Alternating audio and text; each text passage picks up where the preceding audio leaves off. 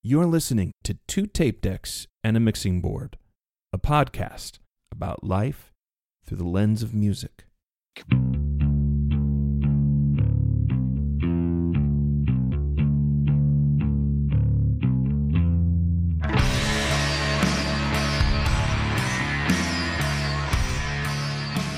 Welcome to the show. I'm J Mac, live in sweltering St. Louis in my air-conditioned bunker. Hey, and this is Sam Wade out in Los Angeles, where the weather's always warm and the sun is always hot. Yeah, you're in a sunlit room. I'm in a dank, dark cellar. It's my bunker, Sam. Yep. We've got an incredible show. Cannot wait to get to it. I'm just going to tell you right off the bat what it is. You already know because you see it in the title, but I want to tell you we're going to talk about some of the best concerts we've ever been to in our whole lives. All 45. What are you, 43 now? I will be 42 next month, J-Mac. Okay, so in like 40 plus years of our living, we're going to give you a rundown of some of our best concerts. I'm going with 5. I don't know what you're going to go with, but before we get to all the dirty details, I would just like to remind our listeners that a new episode drops every Wednesday of Two Tape Decks and a Mixing Board on SoundCloud, Google Play, Spotify, and iTunes, and as well as on Saturday, a B-side drops, which is kind of a little morsel, a little random tidbit, random thought, random bit of madness for you. Maybe you don't have time to listen to a 45-minute episode, but you do have time. Trust me, you do have time to listen to a 5-6 minute clip. Sam, tell me about the excitement that you get when you find out you've got tickets to a live show. I get pretty amped up when I find out I got tickets to somebody, even if I don't know who it is particularly. Sometimes it's even more exciting to go see somebody you don't know. It's totally true, J-Mac. I mean, there's nothing like going to like a live performance. You really don't know what you're in for. And I've seen some crazy shows, you know, and I was thinking, by the way, like as we were, you know, spitballing doing this topic this week and planning for this episode, I was thinking about like, well, you know, it actually makes a lot of sense too. Like our listeners will probably remember like a few weeks ago, we did an episode all about why, you know, we want to see people go back to the movies. And I was thinking like, this is such a relevant topic. I think part of the reason I think it probably came up for us because we're excited that now that things, you know, people are getting vaccinated, things are getting spun up again, concerts are going to come back. And, you know, it's just such a cool thing to think about being able to stand there in an audience and listen to live music happen. Like it's magical, like especially when bands don't play it the same way that's on the record, which I'm a big fan of. Yes, I know what you're talking about. I've seen some artists where they kind of veer off a little bit, and it is kind of like, what are they going to do now? It's kind of an exciting experience. But there's something to be said for somebody who can replicate the album exactly as well. I totally agree with you. And that's actually one of my concerts I'll bring up where that happened. But for me, with live performance, why I think it's important for me as a live performer is there's kind of this abandon that happens with playing live for me anyway, where I kind of just get lost in the music. And there's nothing like being on stage with, you know, some other bandmates and you kind of just go with the moment. And that's just something that can only happen. And I think it's been happening for years, but now with like video cameras and cell phones and stuff, you know, those moments get caught more. But there was a time when people just it was like the legends of lore, and you know what I mean? The thrill of playing live is it's terrifying and it's thrilling, kind of the same, different sides of the same coin, is you don't get a second take. What you do is what you do. And there's a certain charm to watching a band that's really good. Maybe you hear a bass note that goes slightly off and you see the guys look at each other. Oh yeah, they're human after all. Yeah. Right? Yeah, because I mean you figure for these touring bands, I would say most, if not all the bands we're going to talk about probably spend hundreds of hours rehearsing these songs before they get to the stage. So they better. I mean, you're there in front of an audience that paid money to come in and be entertained and enjoy the music that you're there to offer, whether or not you wrote it or someone else did. They're there to do that. So, I mean, I kind of feel like you better have your shit together and, you know, try to put on the best show possible for those people. We're going to talk about, I guess we could talk about, in this list, there could be shows that we went to that went horribly wrong. I don't think we're going to be talking about that. I think we're going to be talking about shows that went incredibly well. Do you want to start first? Or do you want me to start first? I think you should start first, but I will say this. I could probably tell you 10 to 20 shows right off the bat that I did that went horribly wrong. But that's part of like learning it and being in the moment of the music it's really, it's the same thing that happens doing live theater. You just go and you don't get to roll back. You just follow through with it. And I'm going to say magic again because it seems like magic from the audience, but it requires a lot of discipline, and it's a level of professionalism to make that stuff happen. Let alone everybody behind the scenes to make that show happen for these amazingly huge shows. The roadies, the unsung heroes. I think Tenacious D has a song called "Roadie," all about the glory of the roadies. Yeah, I mean they definitely don't get enough credit. Those guys, all of them work so hard. So for my first concert that I went to that really blew my mind, I'm going with Tom Petty. And not because there was a crazy light show. There was a good light show. And not because there was like stage diving, but because it was a total stoner fest. But it was just a great laid-back time. He played every song you wanted to hear, Running Down a Dream, Married to Jane's Last Dance, American Girl. Stevie Nicks opened, and then she came out later to sing a song with him. And it was just one of those laid-back where you sit in the grass. No pun intended there. And you just let the music roll. And as a guitar guy, the guitars that Tom Petty brought out were amazing. He had like 5 different Rickenbackers. Yeah. It was amazing. But I'm going to start with that one because that was note perfect all the way through. Dude, there's nothing wrong with starting with the Tom Petty concert, man. Nope. You know what I mean? Like, nope. I wish I had gotten to see him live. I actually had tickets and then wasn't able to go. And then it ended up being his last tour. Oh, man. Well, I heard him play a song. I tried to sneak into the Memorial Day show that was at Red Rocks. I was staying in Denver at the time. Outlaw. Tried to sneak in. Yeah, and I heard Forgotten Man from the parking lot before the security guards turned me around. But, I did hear him live, but maybe that doesn't count. So, J-Mac, I got to tell you about one of the craziest shows I ever saw, or one of the most fun things. Go for it. So like a couple years ago, this is more recent. A couple years ago, New Year's Eve, my wonderful girlfriend surprised me with tickets to Billy Joel on New Year's Eve at the Coliseum on Long Island, right? So this is a legendary place, first of all. It's also the first time that he had done one of his New Year's Eve concerts in like 25 years. So that was super cool. And he grew up like not too far from there. He was like, I used to come over, used to hang out right in this neighborhood. And it was an awesome show, man, because, he played like all the songs I wanted to hear. Both me and my brother, we love that song, the Downeaster Alexa from Stormfront. He actually played it live at the show. Nice. Which was phenomenal. It just, he played Angry Young Man, like everything you'd want him to play. But one of the coolest things, the craziest things about the show actually happened before the show actually started. So picture this. It's a pretty cold night, New Year's Eve. We got to the venue and it had just started raining. But the rain was like just enough rain that you would get wet, and it was just annoying. And it was like, it wasn't cold enough to be like sleet or ice or snow, but still like bone chillingly cold. And we didn't have any umbrellas, right? So we're like, okay, let's just get out of the car and we'll just run to the front and then we'll just get inside. Well, we get up to the venue and realize that there's no awning to stand underneath. So we're like standing in the rain. Right. So, and there's this big long line of people waiting to get inside because they had metal detectors right as you walk in and you had to go through security. Sure. So we're like, oh my God, we're just going to get soaked to the bone. This is going to be okay. We'll roll with it. And we get up to the venue and one of the security guys motions for us, tells us to go around the side. There's another entrance. Great. Okay. Maybe there'll be less people there. So we run over there. And sure enough, we can get inside. There's not that many people at this entrance, and we can get inside, and there's this breezeway, between like two, sets of doors.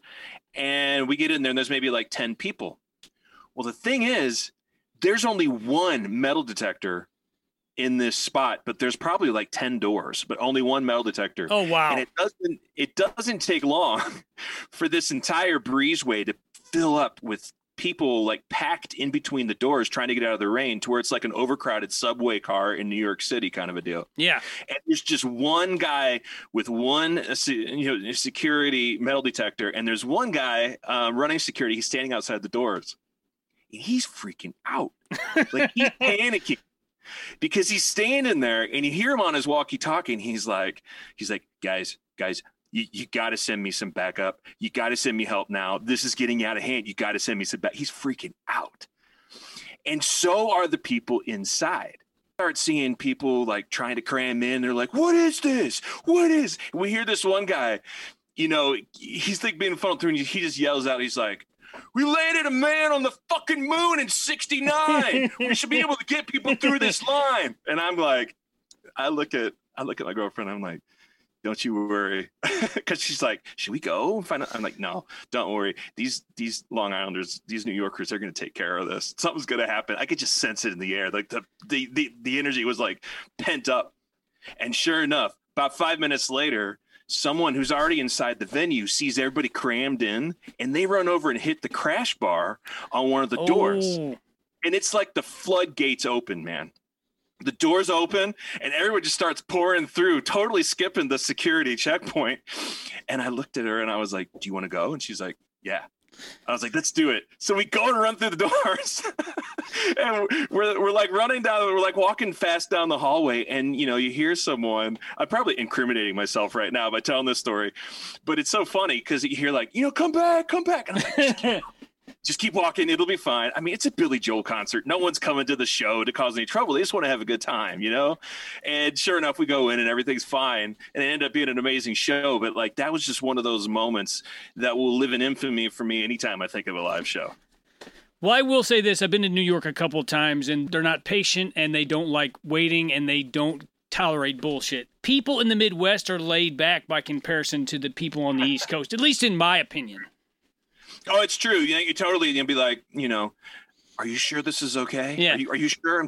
But they're just like, boop, gone. Yeah. Doors open, pour out. It was the perfect way to start that show, too, because it was just like, well, okay, this is going to be a crazy night.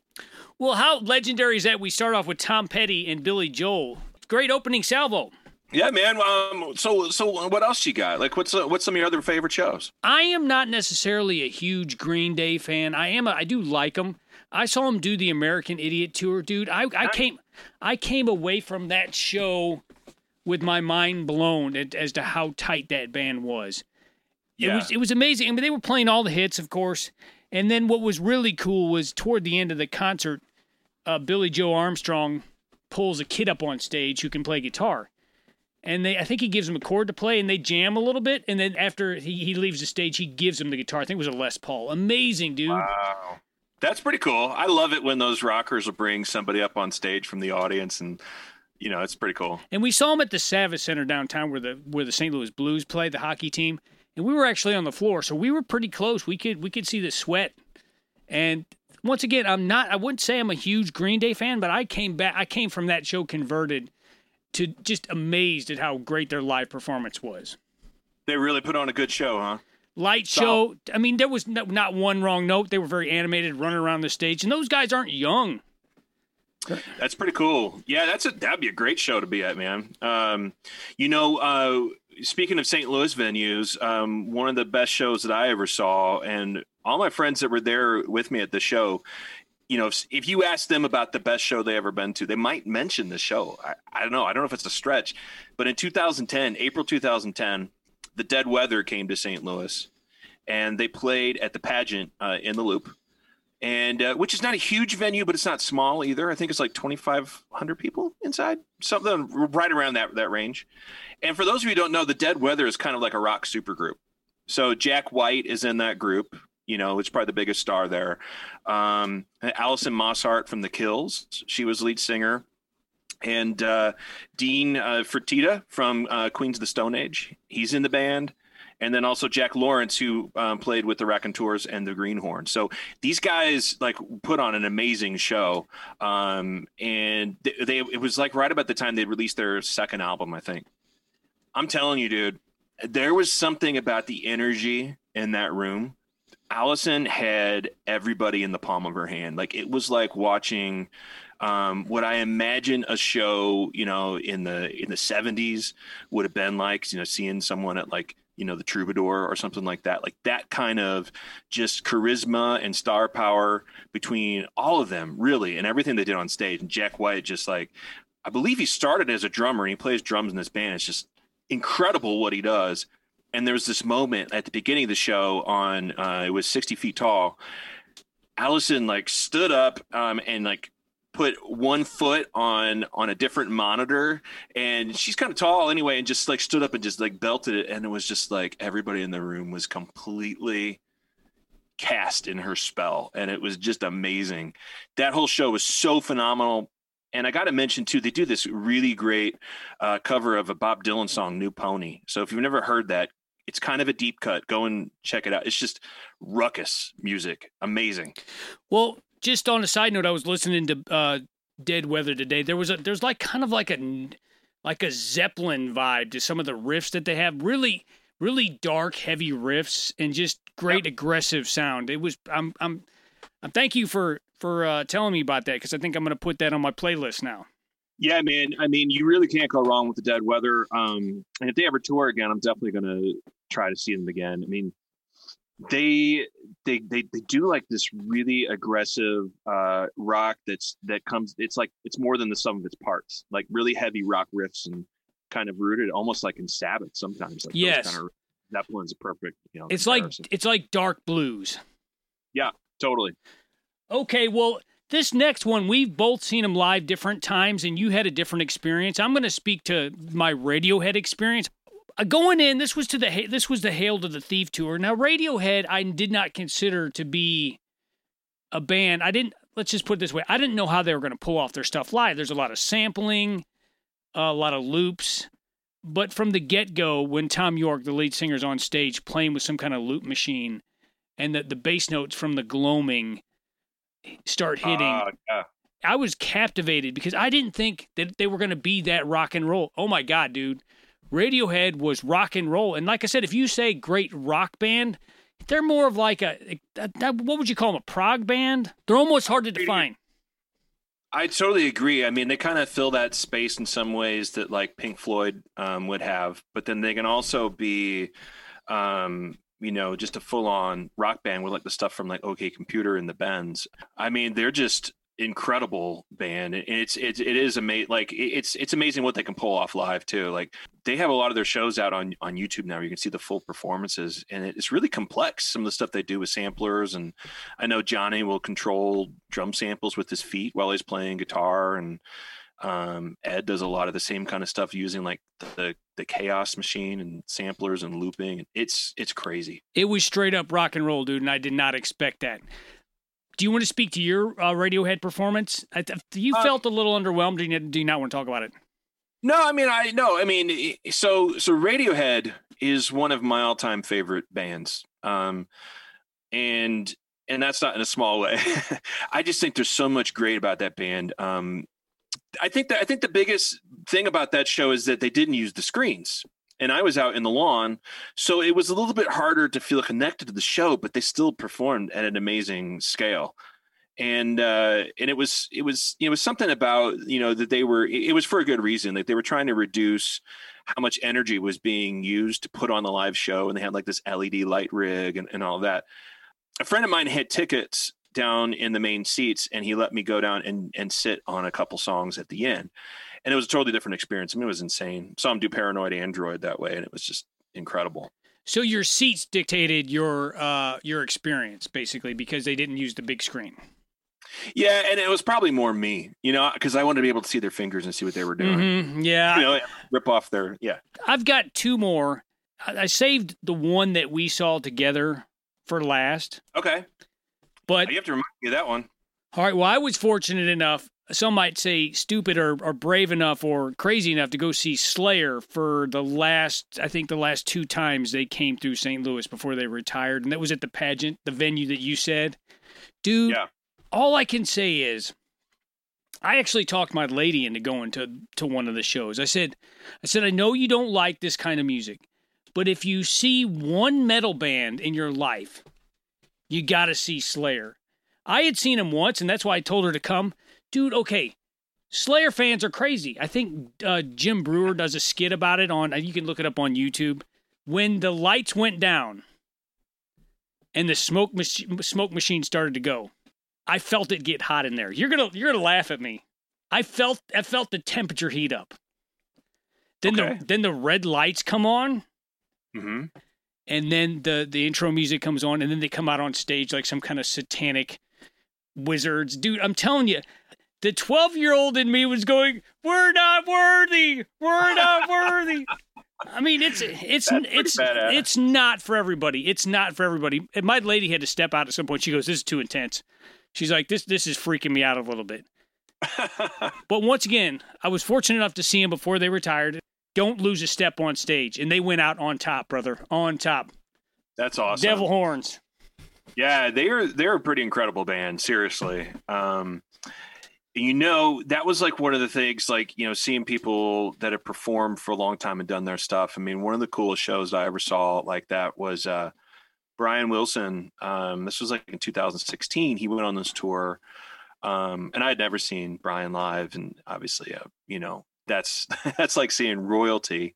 Oh yeah. He went out on a tour where they performed Pet Sounds straight through, like played the full record live. Talk about like accuracy and reproducing the entire record there live. That's what happened, and it was just really an incredible show. I mean, the first part of the set they did a lot of Beach Boys songs. Actually, Al Jardine was there with him. It wasn't the full Beach Boys. It was Brian Wilson's solo show, but Al Jardine was there playing. And they did a bunch of stuff. They did like Heroes and Villains and Surfer Girl and all these, like, just so many great songs. And then they did an intermission. When they came back, they played Pet Sounds straight through. Oh my God. Dude, just such an honor to like sit there in that arena and just kind of absorb this music as it was coming through, knowing like, this is one of the greatest, rock and roll dudes ever. And he's so humble about it too. Like, he just gets up there. He just plays the song. That's what he cares about. He cares about connecting with the audience. I mean, I can't read his mind. That's what I think. He cares about doing the music well, making it sound great, connecting with the audience, putting on a good show for them. And it was funny, like, he gets up at the end after the amazing Love and Mercy closing out the show, and you just see him just kind of, mosey off stage, and then it was over. I mean, it was just such a great moment to just be there, and everybody was connected with what was happening on stage. It was pretty cool. Dude, I'm so jealous. Talk about icons. Talk about somebody who wrote the book on how to be an icon. This is an honorable mention. I'm not going to go into it, but as close as I got to seeing somebody that would be I guess in my mind, I never thought I'd get to see was Ringo. Ringo's a legend. Oh, cool. He goes beyond icon. He's a legend. So I kind of put Ringo and Brian Wilson in that same kind of category. Like, that's rarefied air. I mean, I guess Billy Joel would fall into that maybe, but it's very few people that you can say have changed history with their music. It's true. I could get behind that. Most definitely. Yeah. I mean, it was pretty cool to see them do Good Vibrations live, knowing how the production of that song too, it just kind of like changed the way that music was being made at the time too, and how expensive it was to actually get it out.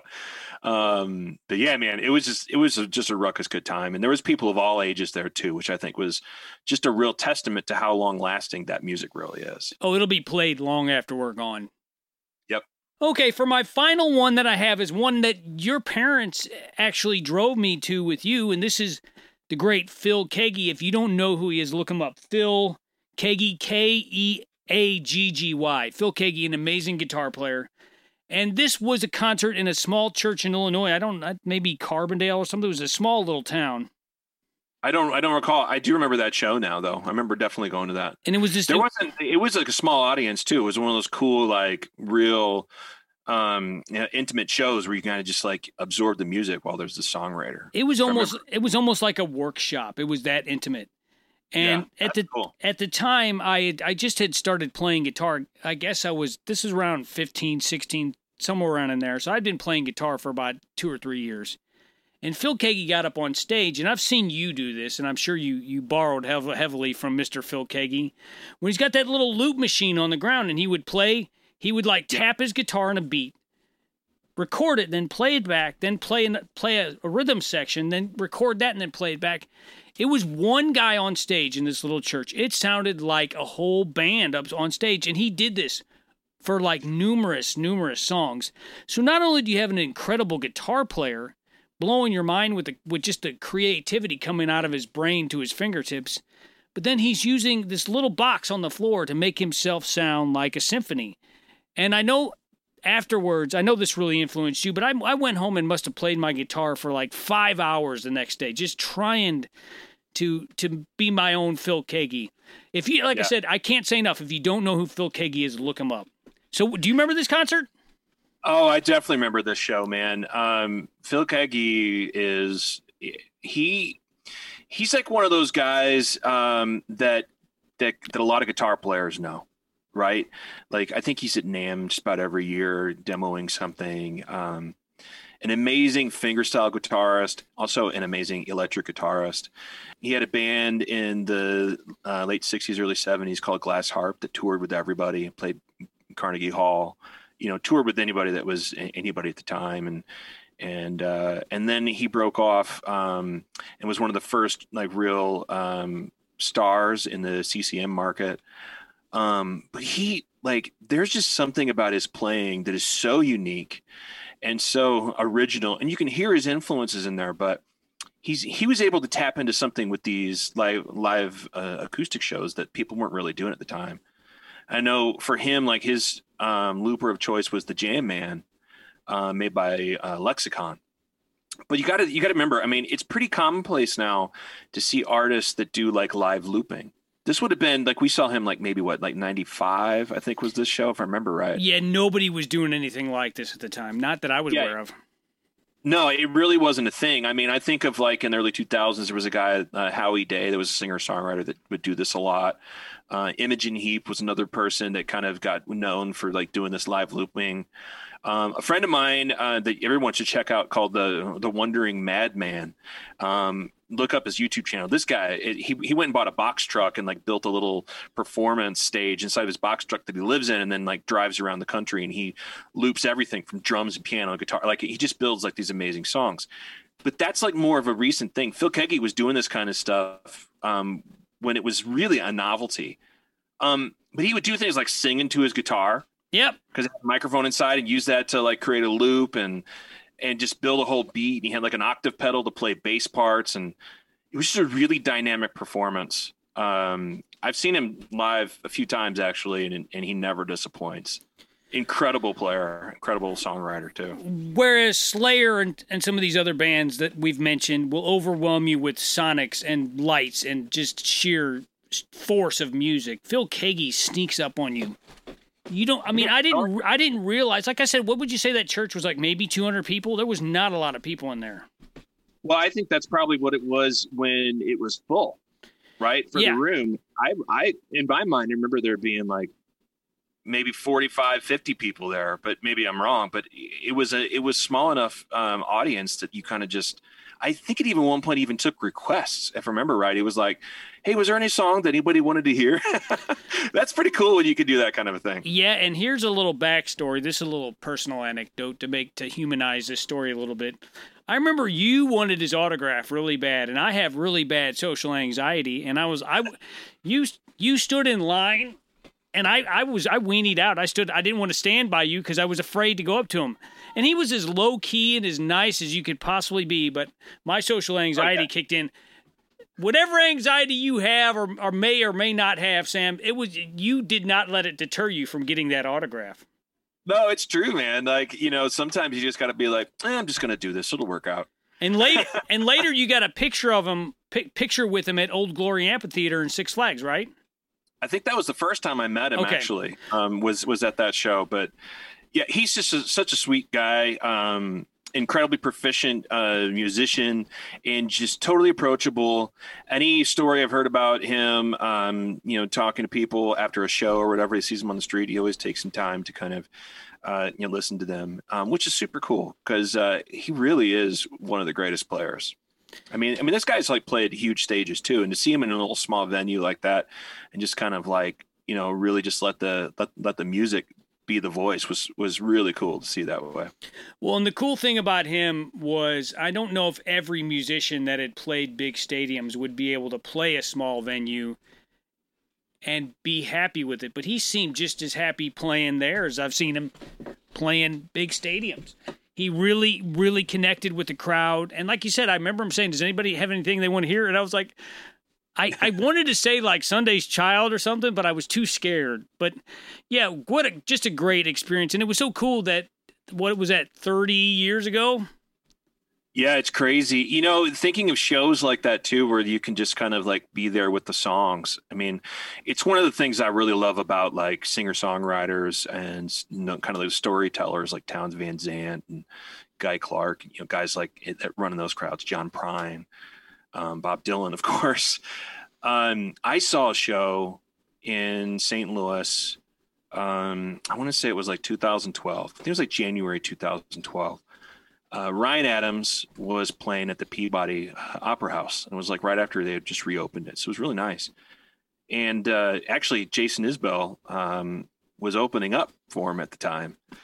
And it was just such a cool show. I mean, like I remember there being kind of some rules, like the lighting was really low in the room, and we kind of had nosebleed seats, so it was a little hard to see them on stage. But it was also kind of this cool environment where the music just kind of took over. And I remember Jason didn't play a long set. He played some Drive-By Trucker songs and a couple of his songs, I think, on the last record he had done. Might have been the first 400 unit record that he did.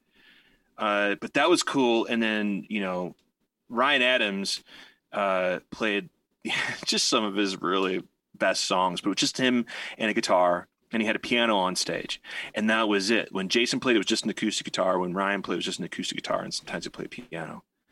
And I think he started off with "Oh My Sweet Carolina," which is really, really awesome.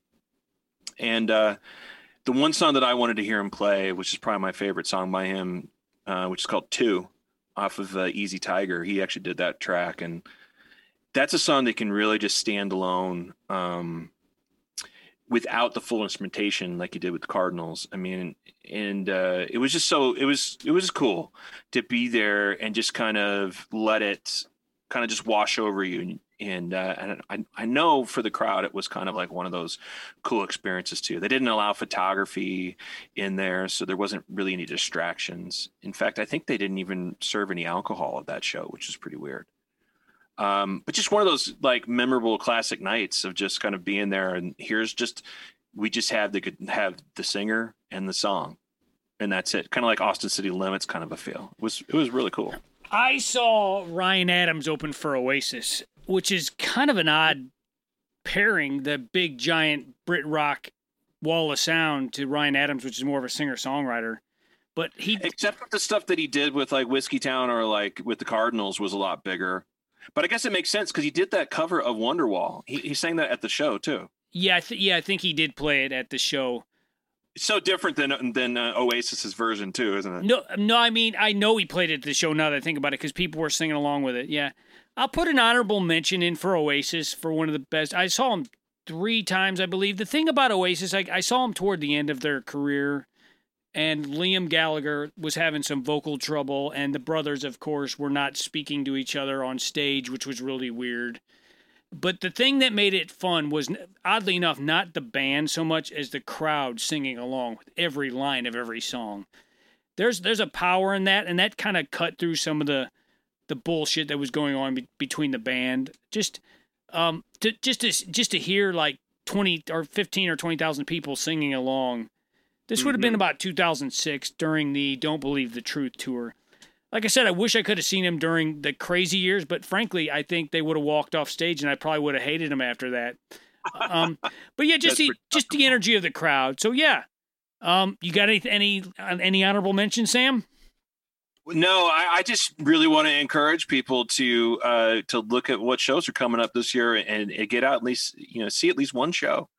Support those artists and support those crew members and support those venues. And let's just get this thing ramped up. I mean, there's really nothing like live music. Well said. For 2 tape decks and a mixing board, my name is J Mac. And I'm Sam Wade. Saying until next week, stay cosmic.